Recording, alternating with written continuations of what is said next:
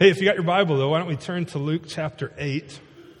And we're in Luke chapter 8 this morning. First 3 verses of Luke chapter 8.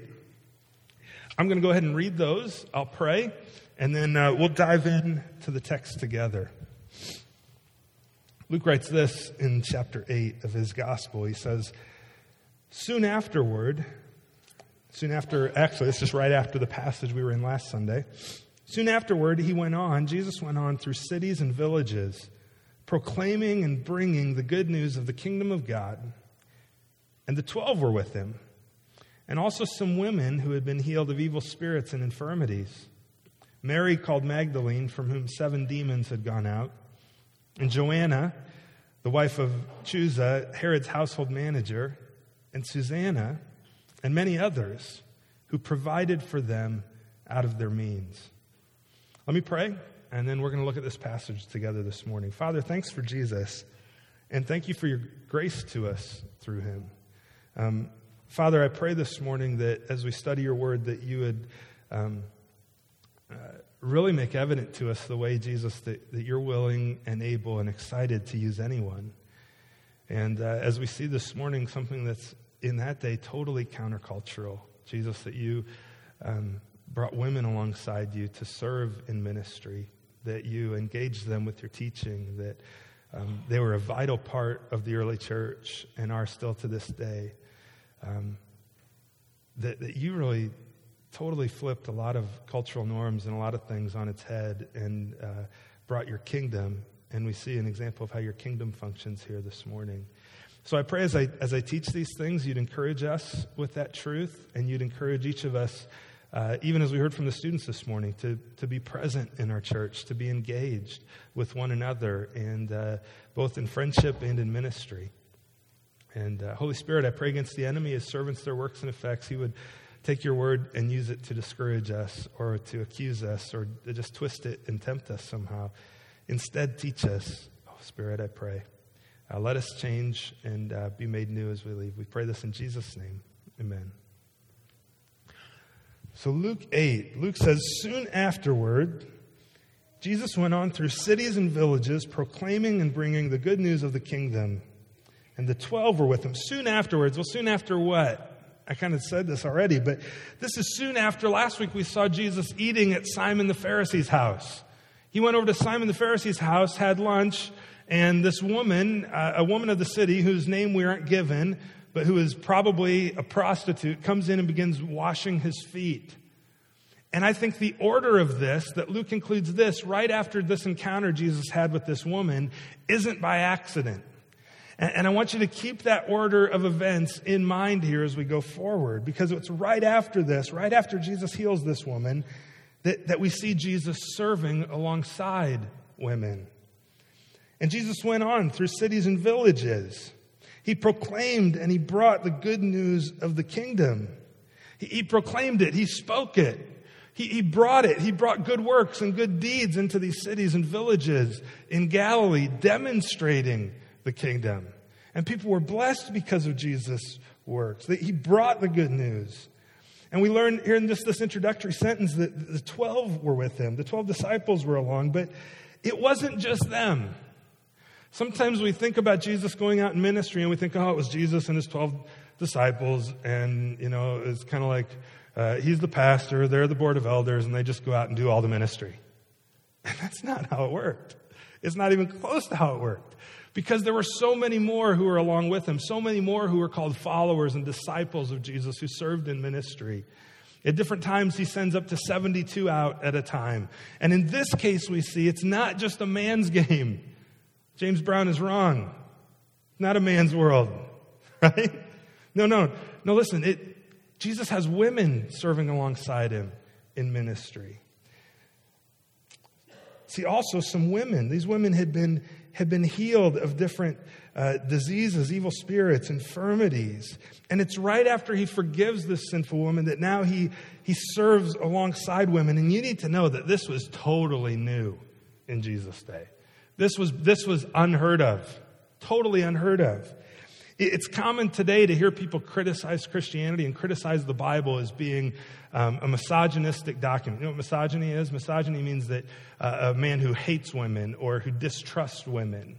And that's misogynistic. And a lot of people will view teaching in Scripture or the church as being misogynistic. But when you look at the way Jesus taught and treated women, it's so far from the truth. There's no such thing there. There's no question that there are major characters in the Bible. Most of them are men, that's true.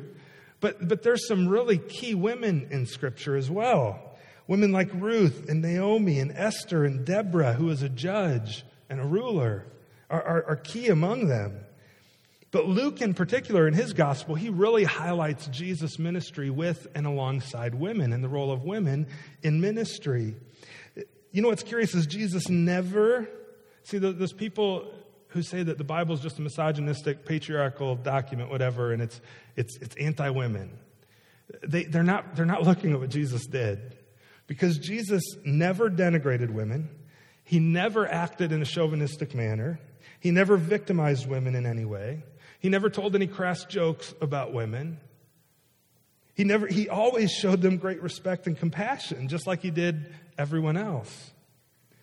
And I would commend to you this, that the coming of Jesus Christ and the dawn of Christianity has done more to advance the cause of and honor of women than anything and anyone else in human history. There is nothing else that has advanced the cause of women and the honor of women in society more than Christianity. And if you need some proof about this, there's places all over the world today where women are still denied basic human rights in societies, and you'll find out those societies are ones where Christianity hasn't taken root. If you need an example of this, just go to any present-day Islamic country. Here, women are still denied many rights that are available to men. When they appear in public, they have to be veiled. In Saudi Arabia, for instance, do you know women cannot drive a car in Saudi Arabia? Just a year ago, there were two women who were jailed. One was 25, one was 33, and they were thrown in jail for driving a car. And they were kept in jail for almost a month, and the court that they were tried in was a court that was set up to try terrorists in Saudi Arabia, in their high court in Riyadh, in their capital. Isn't that crazy? So in Saudi Arabia, Saudi women driving is equated with Saudi men who crashed planes into the World Trade Center. That's messed up, right? But that's the truth. Christianity hasn't taken root there. Christianity has done more for women than anything else in human history. In many Arab countries under Sharia law, did you know men are allowed to beat their wives? This came up for trial in the United Arab Emirates recently. There's different views on this within Islam.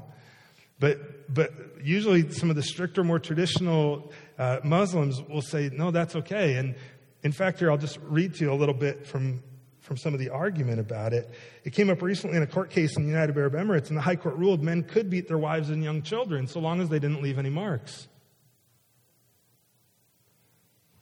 This is the polar opposite of what the New Testament teaches. See, one guy, Dr.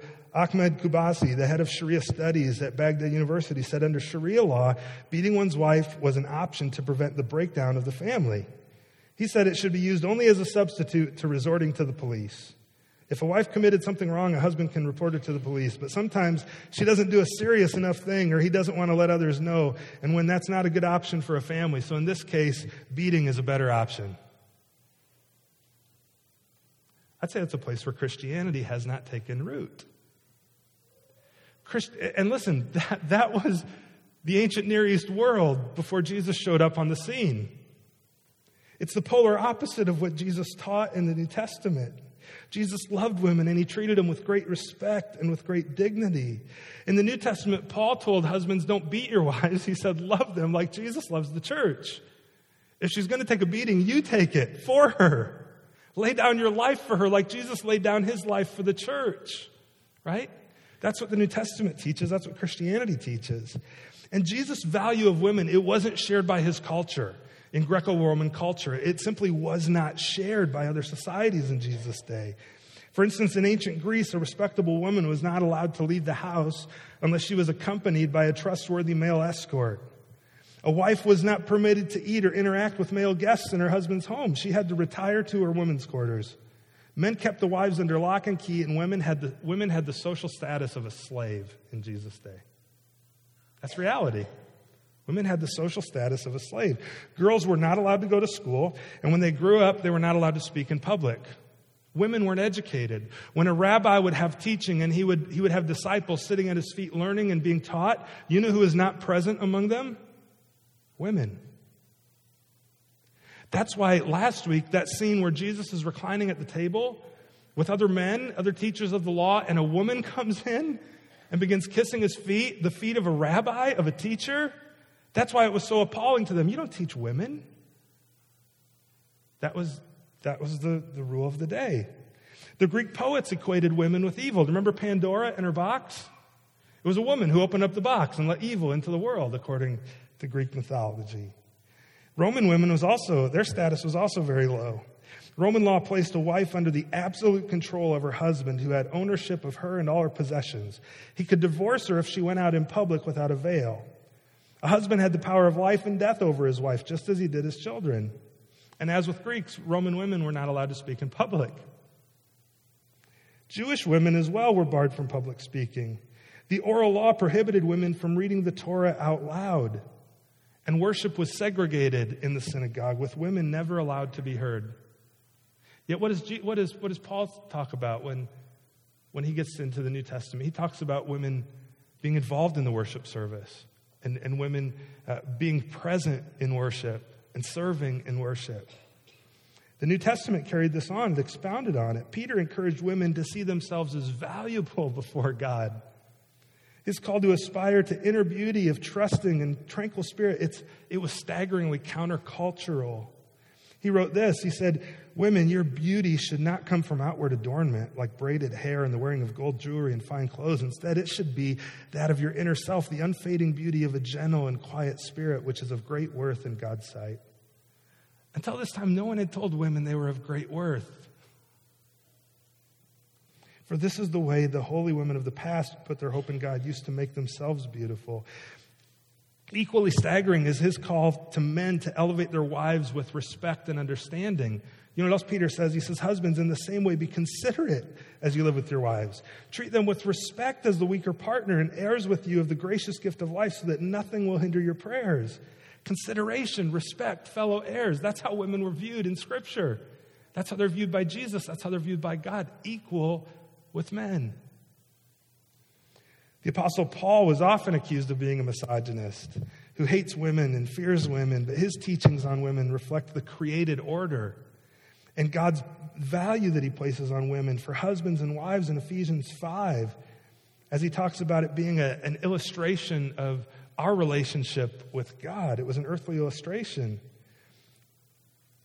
Women were so prevalent throughout Scripture, especially in the New Testament, compared to any other writings of that day. It's unbelievable. Author Dorothy Sayers, you ever heard of her? She was a friend of C.S. Lewis, and she wrote this. She has said, "Perhaps it's no wonder that women were the first at the cradle and the last at the cross. They had never known a man like this man, and there has never been such another. A prophet and a teacher who never nagged them, who never flattered or coaxed or patronized them, who never made crass jokes about them, never treated them either as the woman, God help us, or the ladies, God bless them." He was never antagonistic towards women or a player towards women. He never rebuked without, he wasn't one of those guys who rebuked without querulousness and praised without condescension. He took their questions and arguments seriously. He never mapped out their sphere for them. He never urged them to be feminine or jeered at them for being female. Who had no axe to grind and no uneasy male dignity to defend, he took them as he found them and was completely unself-conscious. And the result of that, the effects on culture for the role of women because of the work of Jesus on the cross and his ministry, it's unbelievable when you compare it to the culture of that day. Christianity spread throughout the world. It declared equal worth and value for both men and women. Husbands were commanded not to beat their wives, but to love them and not to exasperate their children. These principles were in direct conflict with the Roman institution of patria potestas. Potesta. You know what that was? That gave absolute power of life and death to a man over his family. When that, you know why that, what's the word I'm looking for? But that policy or that social norm, you know why that was repealed in Roman culture? Because of an emperor later who had a strong foundation in Christian ethic who repealed it. Because of the influence of Christianity, that was repealed. The biblical view of husbands and wives as equal partners, it caused a sea change in marriage. Christian women started marrying later, and they married men of their choosing. This eroded the ancient practice of men marrying child brides against their will, often sometimes as young as 10 or 11. And the greater marital freedom that Christianity gave women eventually gained wide appeal. Today, a Western woman is not compelled to marry someone she does not want to, nor can she legally be married as a child bride. But do you know the practice continues in parts of the world where Christianity hasn't taken root to this day? Another effect of the salt and light of Christianity was its impact on the common practice of polygamy, which demeans women. It demeans women completely. Many men, including biblical heroes, had multiple wives. Yet when Jesus comes on the scene, he makes clear that that was never God's intention. He says, no, it was one man, one wife, one lifetime.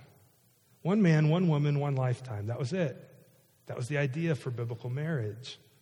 And Jesus makes that clear. Clearly, because of their sin, they had adopted other practices of their culture. But Jesus says, no, let's get back to what it really is. One man, one woman, one lifetime. And as a result of Jesus and his teaching, women in the world today, especially in the West, enjoy more privileges and rights than at any other time in history. And it only takes just a short trip to some of those Arab nations today to see the effect that Christianity has had on culture and that Jesus has had. And it's not a stretch then to say that Jesus in the dawn of Christianity has done more to advance the standing and honor of women than anything else in history. And this week we see Jesus serving and doing ministry with women. Now, having said all that, why do people still look at Christianity and say, it's a misogynistic religion? Those people, they hate women. And trust me, with the election coming up, my guess would be we're going to hear more and more of that in our culture and in the news and in the media. It's just they just hate women. They're just putting women down. Well, I think part of it, one primary reason, is because people are sinful, including Christians. And the truth is that there have been Christians who have wrongly acted, not on what Jesus said, but out of their own selfish desires. Even some church fathers, only 100, 200 years after Jesus, reverted back to some false teachings about women. Clement taught that in the 2nd century, women should blush because she's a woman. Tertullian and others, they blamed women for the fall of mankind. They said women are the devil's gateway. Augustine, in the 4th century, Augustine was a brilliant guy, brilliant theologian, but he had this one wrong. He claimed even in the 4th century that the image of God in women was less than the image of God in man. That's simply not true. It's simply not true. And others in our day have taken the word of God and twisted it. That's part of the reason people look at Christianity and they say, no, it's a misogynistic religion. They hate women. Part of the reason for that is because other sinful men and women, even in our own day, have taken God's word and twisted it. And a lot of this happens in the home. A lot of this happens because it stems from misunderstandings of Paul's teaching in Ephesians 5. In Ephesians 5, do you know what Paul writes? He says this. He says, husbands, this means love your wives just as Christ loved the church. He gave his life up for her to make her holy and clean, washed by the cleansing of God's word. But right prior to this, Paul had actually said, husbands, you're the head of the home. You're the head of the home. And sadly, some guys hear that, and you know what they think? Oh, okay, I'm king. This is my castle. I'm going to rule, and I'm going to reign. That's not what Paul said. That's not what Jesus taught. Men, you are the head of your home. You are not the king of your home. All right? You are not the king. And if you are, it better be a benevolent kingship, where you're a very benevolent king. You're not the king of your home. You're the head of it. Be careful, because this is where it often goes wrong, is with us. Some guys hear that and they think God declares them to be the ruler. And guys who think this have historically been referred to and have proven themselves to be idiots. I'm just being clear. It's true. As the husbandmen, you need to be careful not to be an idiot. Would you agree? Ladies, would you agree? Yeah. Men, listen, God declares you to be the head. He's not declaring you to be the ruler, authority, Christ, and king of your home. That job's already taken, and it's taken by Jesus Christ. He is the ruler, head, authority, king. You're simply his head in that home. You represent him in the way that he loves in that home. So instead, when God says you're the head, he's simply calling you to love and serve and care for your wife like Jesus does the church. So how did Jesus love and serve the church? Well, if you've got your Bible, maybe you turn to Matthew 20 quick. 20 verses 25 through 28. Jesus says this. He says, you know that the rulers in this world, they lord it over their people. See, the idiot men in their home, they lord it over their wives and their kids. And you're like, that's kind of strong. That's kind of harsh. It is harsh because, guys, you got to hear this. You're not to lord it over your wife and your kids in your home. And officials flaunt their authority over those under them. But among you, Jesus says, it will be different. And whoever wants to be a leader among you, they must be a servant. Whoever wants to be first among you must become a slave. For even the Son of Man came not to be served, but to serve others, and to give his life as a ransom for many. So men, as the head of the home, you're to lay down your life for your wife. You're to lay down your life for your children. As the head, what that simply means is you bear the greater responsibility. You bear the greater responsibility. You're not in charge. You're not ruling. You're not king. You just bear a greater responsibility. So some examples of that. When things are rough at home and there's family conflict, guess who steps in to try to mediate things? If no one else has, men, you better be stepping up and doing that, right? If finances are tight and somebody's got to get a second job, man, I hope you're the one who's stepping up to get the second job first, not sending your wife out to work. You bear the greater responsibility. That's all I'm trying to say. That's what it means to be the head, okay? And the question isn't if you're the head of your home. Guys, we all know we are. Jesus said we are. He said we are. It's just the question, are we going to be a good head, like Jesus is a good head of the church? We're going to fail. I'm going to fail. You're going to fail. But in the end, guys, strive to this. Love your wife like Jesus does. Serve her like Jesus does. Honor her like Jesus does. Protect her like Jesus does. Do everything to present her perfect and holy and blameless in the end like Jesus will. That's what you're supposed to do. Now, ladies, as a Christian wife, here's some other teaching for you that sometimes people twist. And they say, see, the church, they hate women. They look at what Peter writes in his first letter in Peter chapter 3, verses 1 and 4. And he's describing it, how you should relate to your husbands. And it starts off like this. It says, wives, submit to your own husbands. I'm going to stop there because a lot of times when that gets read, people cringe. Oh, see, I knew it. I knew it was in there. Wives, submit to your husbands. But listen, let's pay attention to what it does not say. Pay attention to what it doesn't say. Read it carefully. God does not say women submit to men. Do you hear that? God does not say women submit to men. Ladies, God is not calling you to trust and submit to all men. God does not trust or submit to any man. He's not calling you to trust and submit to all men. He does not say that. He's saying, wives, submit to your own husbands. We should also point out, God does not say, women, obey your husband. See, first off, he's not calling you to submit to all men. He's calling you to trust one man, your husband. One man. That's it. Just one. Just one. Just trust your husband. And he also doesn't say, women, obey your husband. This is where sometimes men take it. See, it says, obey me, submit to me. Submit, woman. No. That's idiot, right? The light's going off. It doesn't say that. God doesn't say obey your husband. He says submit, which means to trust him.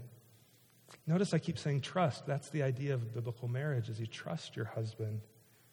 In addition, Paul says this in Ephesians 5:33. He says, let each of you love his wife as himself, and let the wife see that she respects her husband. So ladies, you're to respect your husband. You're not to belittle him, to make him feel little. To not tear him down in public in front of others. If you've got a beef with him, then figure that out at home. But then in front of others, honor him. And as you honor him, I guarantee you he's going to do a better job at leading and at caring for you and loving you. Be careful not to belittle him. I'll continue to read the rest of what Peter writes here from a paraphrase called The Message. He says, wives, be good wives to your husbands, responsive to their needs. There are husbands who, indifferent as they are to any words about God, will be captivated by your life of holy beauty. And what matters is not your outer appearance, the styling of your hair, the jewelry you wear, the cut of your clothes, but your inner disposition. Cultivate inner beauty, the gentle, gracious kind that God delights in. So really what the Bible's teaching about this is that, ladies, you're to submit to trust one man, your husband. One man. And men, you're to love that one woman like Jesus loves the church. You're to honor her and protect her and care for her and your family. And as you do that, she will have zero issue submitting to and trusting you. If you do that like Jesus does, there will be zero issue with her saying, okay, I trust you. I trust you. Yeah, let's make that decision. No issue. But when our culture looks at Christianity and they say, no, it's misogynistic, then they're either looking at the people who distort what God's word actually teaches, or a second thing, they don't understand maybe the doctrine of gender roles as it relates to the church. Now, this is a really super long introduction. Would you agree? We haven't even got to the passage yet. We'll move through it quick.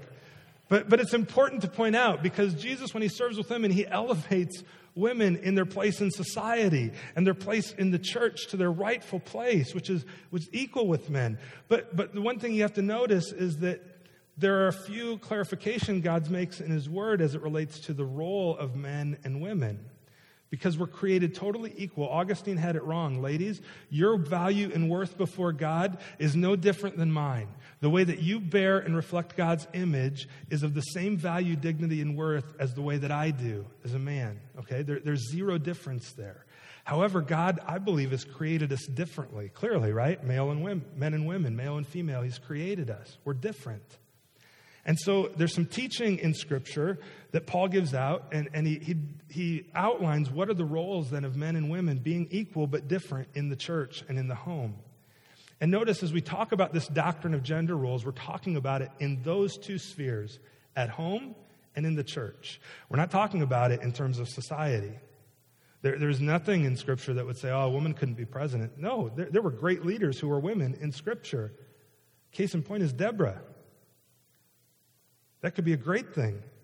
That's not an endorsement for Hillary Clinton, okay? I'm just saying that women, there's nothing wrong with a woman being president or a leader of a company or industrious. We're going to see that the women this morning that Jesus serves with were very industrious. They had their own business. They gained their own wealth. They worked. They didn't just stay at home the whole time. Yet there are other women who are very, very godly who do, and that's great. But these gender roles, as we talk about them, we're talking about them in those two spheres, the church and at home, and they intermingle together. So here's what those are. I wanted to set all that up and just explain this to you, just so you know where we kind of stand as a church and what these views are. And you need to know, we talk about things being either closed-hand or open-handed, right? In terms of what we believe. There are closed-fisted things that we hold in this fist, like the deity of Jesus Christ, like Jesus died on the cross for my sin, like the only way to heaven is through Jesus and no one else, and that's it, nothing else, faith alone, by grace alone, through faith alone, right? And if we let go of those things, we're letting go of biblical Christianity, and we're going to swing our fist and we're going to fight for those things. There's other things that we have convictions on that go in this open hand. And we would look at the Bible and say, here's what we believe and here's why, and we have a strong opinion on this, but it's open-handed, and if you disagree, we're not going to fight. That we're not going to swing this hand. We're only going to swing the closed fist. I would commend to you that I really believe that this issue of gender role, for the most part, there's strong convictions one way or the other, and I have some strong convictions, but it's ultimately an open-handed issue. That we're not going to fight and divide or not associate or even participate in ministry with other churches maybe who see this a little bit differently than us, okay? So here's the two views.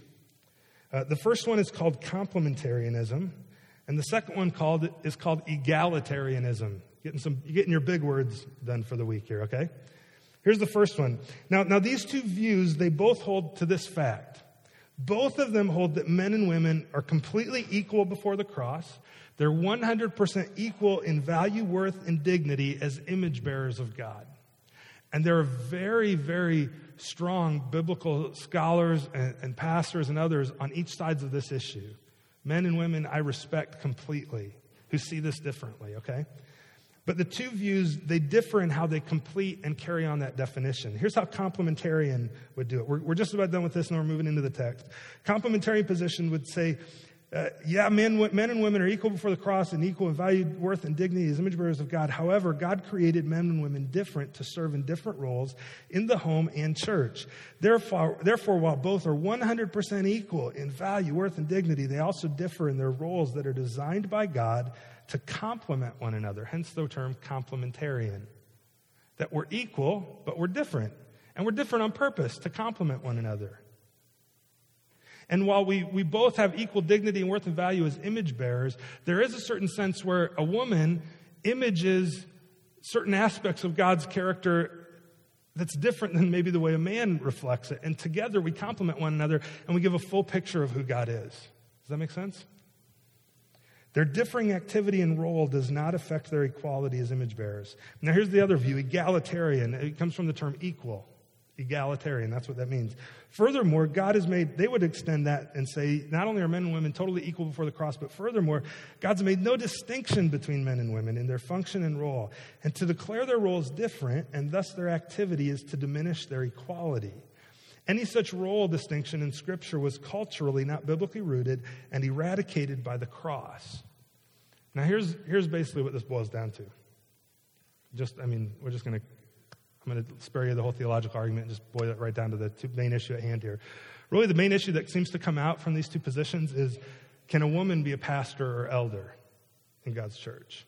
The complementarian position would say that God has created men and women completely and totally equal, but due to the created order, God's design, in other words, He's reserved the role of pastor elder for men alone. Egalitarian would say, no, men and women are totally equal, not only in the way they image God, but also in their function and in their role. And to limit their role is to say that they're not equal. So yeah, women could be pastors or elders. And that's really the defining kind of issue here that people come down to. Where can women serve? Can they be a pastor, elder, or not? And complementarian says, no, that's only for men. Egalitarian says, yes, they can serve in either role. Now, as a church, we would hold to that complementarian position. And I'll try to explain that here briefly, and then we'll dive into the text. And if you have more questions, let's talk about it, and I'll try to explain that to you. We hold the complement. I'm just going to read to you right from some of the stuff that we've written about this. Odyssey Bible holds to a complementarian view of gender roles, as we believe it's God's design, the position clearly taught in Scripture. We hold all human beings, male and female, bear God's image. It's this reality that gives every human being, male and female, equal worth, dignity, and standing before God. The dignity of every person is rooted in who they are, image bearers of God, not what they do or how they function. Number two, we also hold that while men and women are absolutely equal, God's designed and created us different. Male and female, He created them. As such, God has designed men and women with different roles in the home and in the church, and these roles are based on God's design and creation. They complement one another, and they bring great glory to God, and there's some passages of Scripture.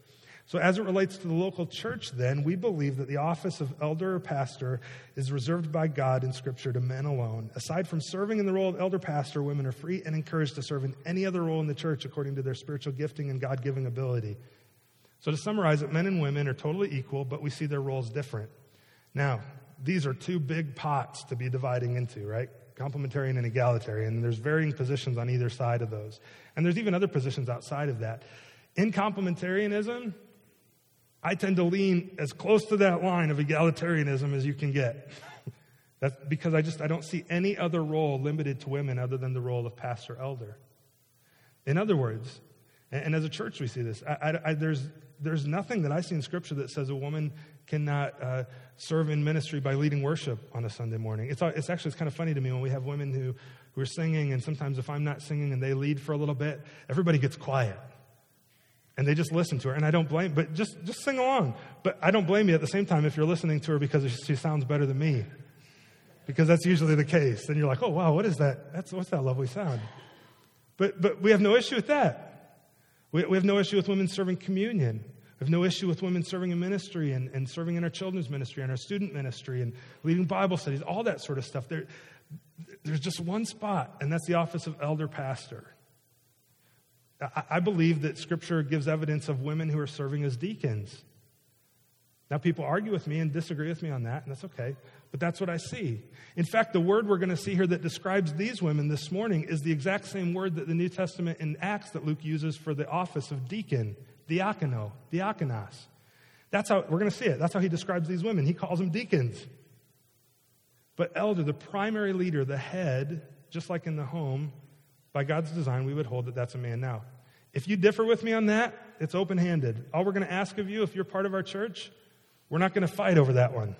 We're not going to divide over that. But then as we go to hire more pastors, we're looking for men to fill that role just because we believe that that's what God's word teaches.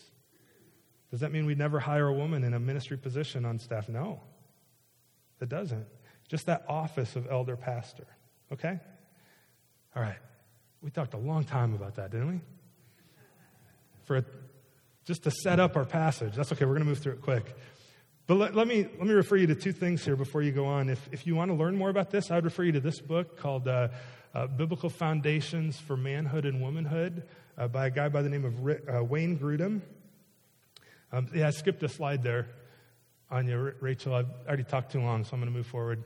Actually, you know what? Go back to that really quick. I'm going to talk about this really quick. Because here's where I see this difference, and I think this might be helpful in why you say, Josh, but how do you say they're equal but they can't serve in that role? Well, here's why. The question comes down to, is activity or identity primary? Activity or identity, do you know what I mean? Is it who you are or what you do that's primary? In other words, some would say your activity, what you do, determines who you are. In other words, because I preach, I'm a pastor. The flip side would say, no, your identity determines what you do. It determines your activity. And that would say, no, because I'm a pastor, I preach.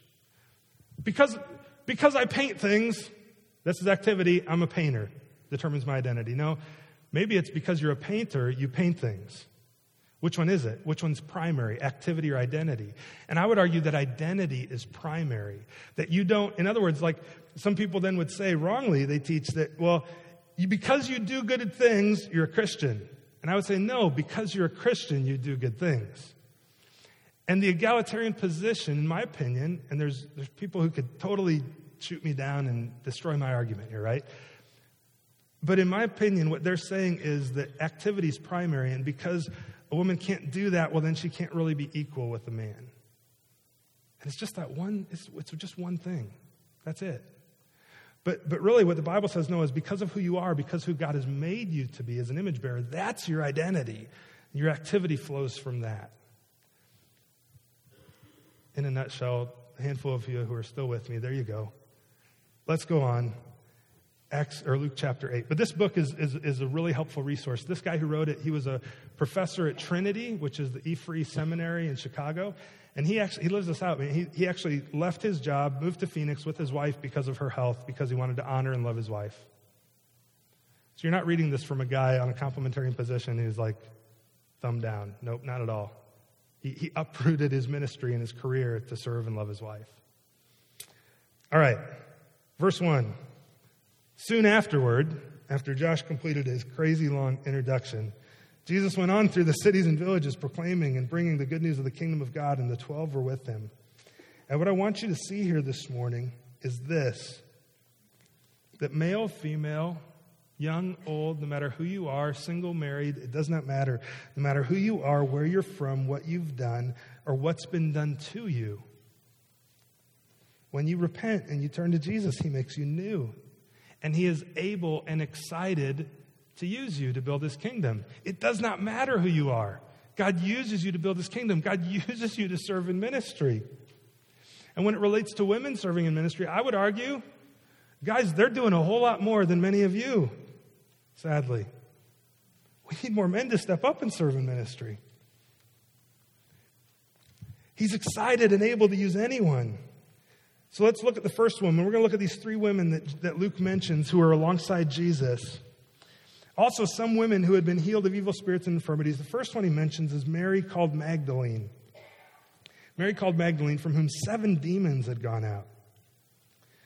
Mary Magdalene is the first, and I would suggest to you that she reminds us that Jesus heals and uses the afflicted. Jesus heals and uses the afflicted, both men and women. She was called Magdalene because she was from a town called Magdala. She's Mary from Magdala, Mary Magdalene.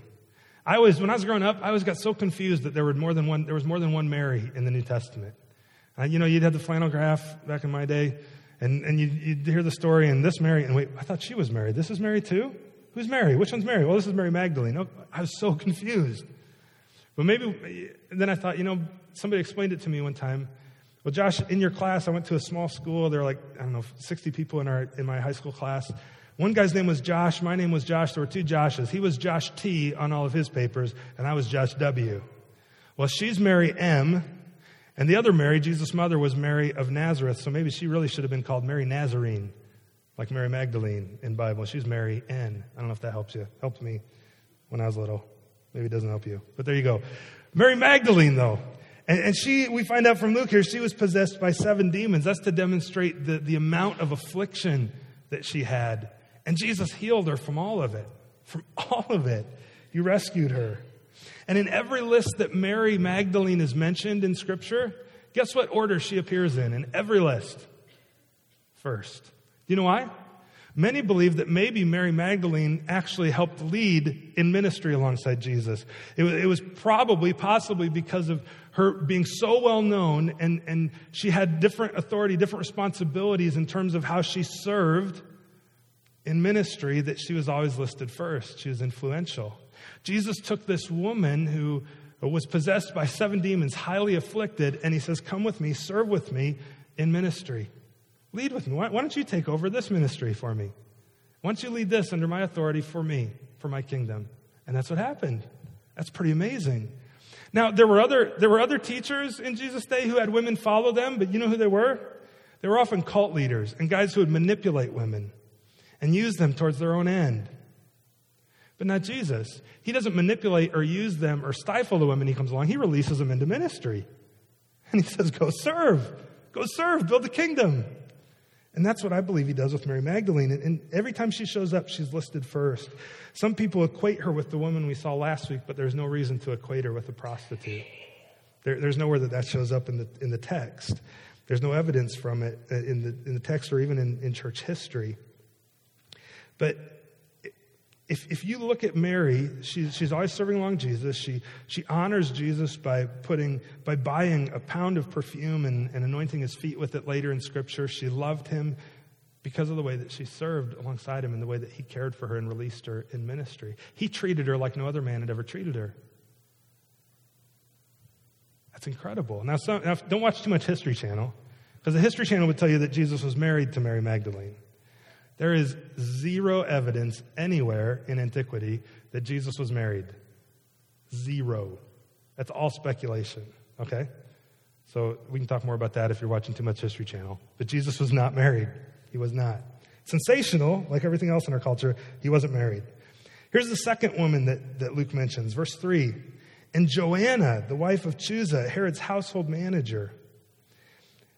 This, I would argue, when we see Joanna, Jesus mentions her, that Jesus not only heals and uses the afflicted, he forgives and uses the influential. Ladies, there's some of you in our church who are very influential in our community, who are very influential in our county, in the ways that you serve, in the ways that you work in different organizations, and even in your vocation. And you need to know, you're like Joanna. Her husband was a household manager for Herod. She had access to some of the great leaders of that day in culture. And Jesus take her, and she served alongside Jesus, and Jesus uses the influential. In fact, Joanna actually shows up one other time in Scripture. Do you know where she shows up? She shows up later, going to the tomb, and she's there. It's either at the tomb or at the cross. Basically, Jesus' crucifixion, resurrection, she's there as a witness with him. And what's curious is that this woman who is so influential, all the men bailed on Jesus, all of his disciples. Who was there with him at the cross? The women. The women stuck beside him, and they were faithful. The men became cowards and ran. And then there's Susanna. You're like, who's Susanna? I heard a song about her, but I don't know who she is. This is the only time she shows up. I don't either, because this is the only time she shows up in the Bible. She doesn't show up anywhere else, but for some reason Luke mentions her. You know what that encourages me to note? That no matter who I am, Jesus welcomes and uses anyone who would come to him. Susanna is just a common woman. And in fact, then Luke mentions, he said, and there were many others, in addition to Susanna, who served alongside Jesus in ministry.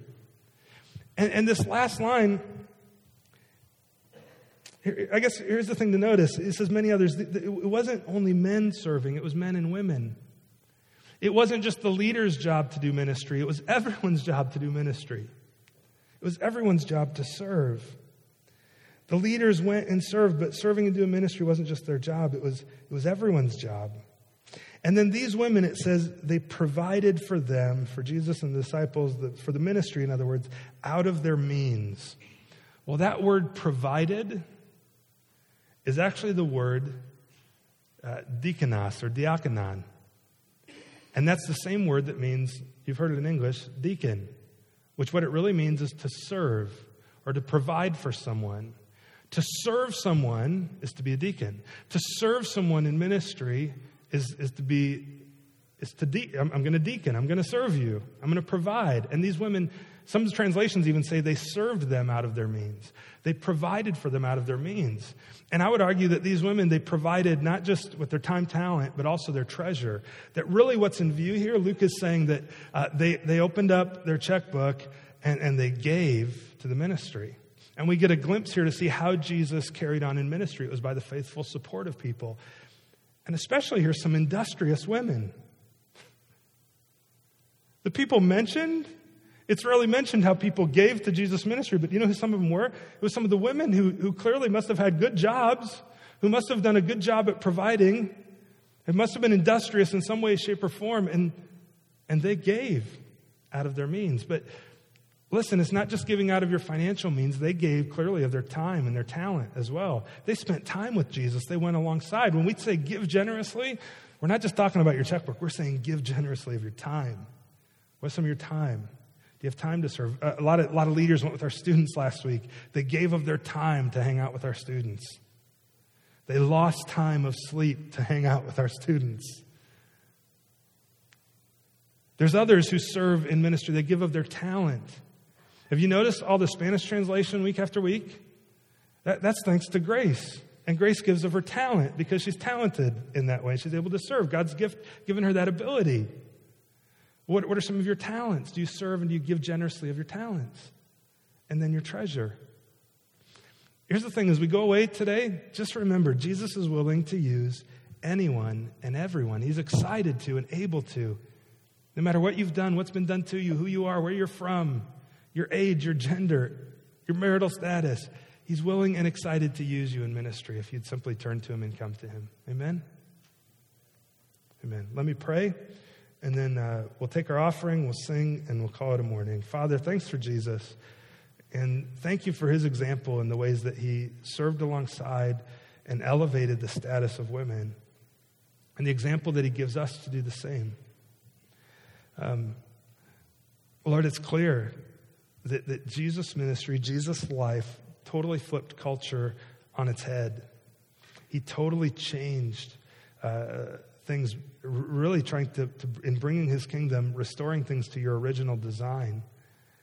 That we're equal but different, but we are equal. And I pray for the men in our church. Help us to demonstrate that in the ways that we treat our wives, we treat our children, and the ways we treat women in general in the workplace and in society. That no one would ever look at us as an example of someone where they could find evidence of Christianity somehow being wrongly misogynistic. But instead they'd look at us and they go, I don't believe those claims because he's a Christian and I see the way he treats his wife. I see the way he treats his kids. I see the way he treats me. Let us do so like Jesus does. Father, I pray for the women of our church. I pray for them that you would encourage them. I pray that they would never feel or be made to feel looked down upon or of less worth or of unable to serve or to lead in ministry. But instead, might you encourage them to step up and serve more and more like the example of these women that we saw in Luke. Thank you, Jesus, for your example. Thank you for what you've done for us on the cross. And let us leave changed today, encouraged that you're not done with us, no matter who we are. And we pray all this in Jesus' name. Amen.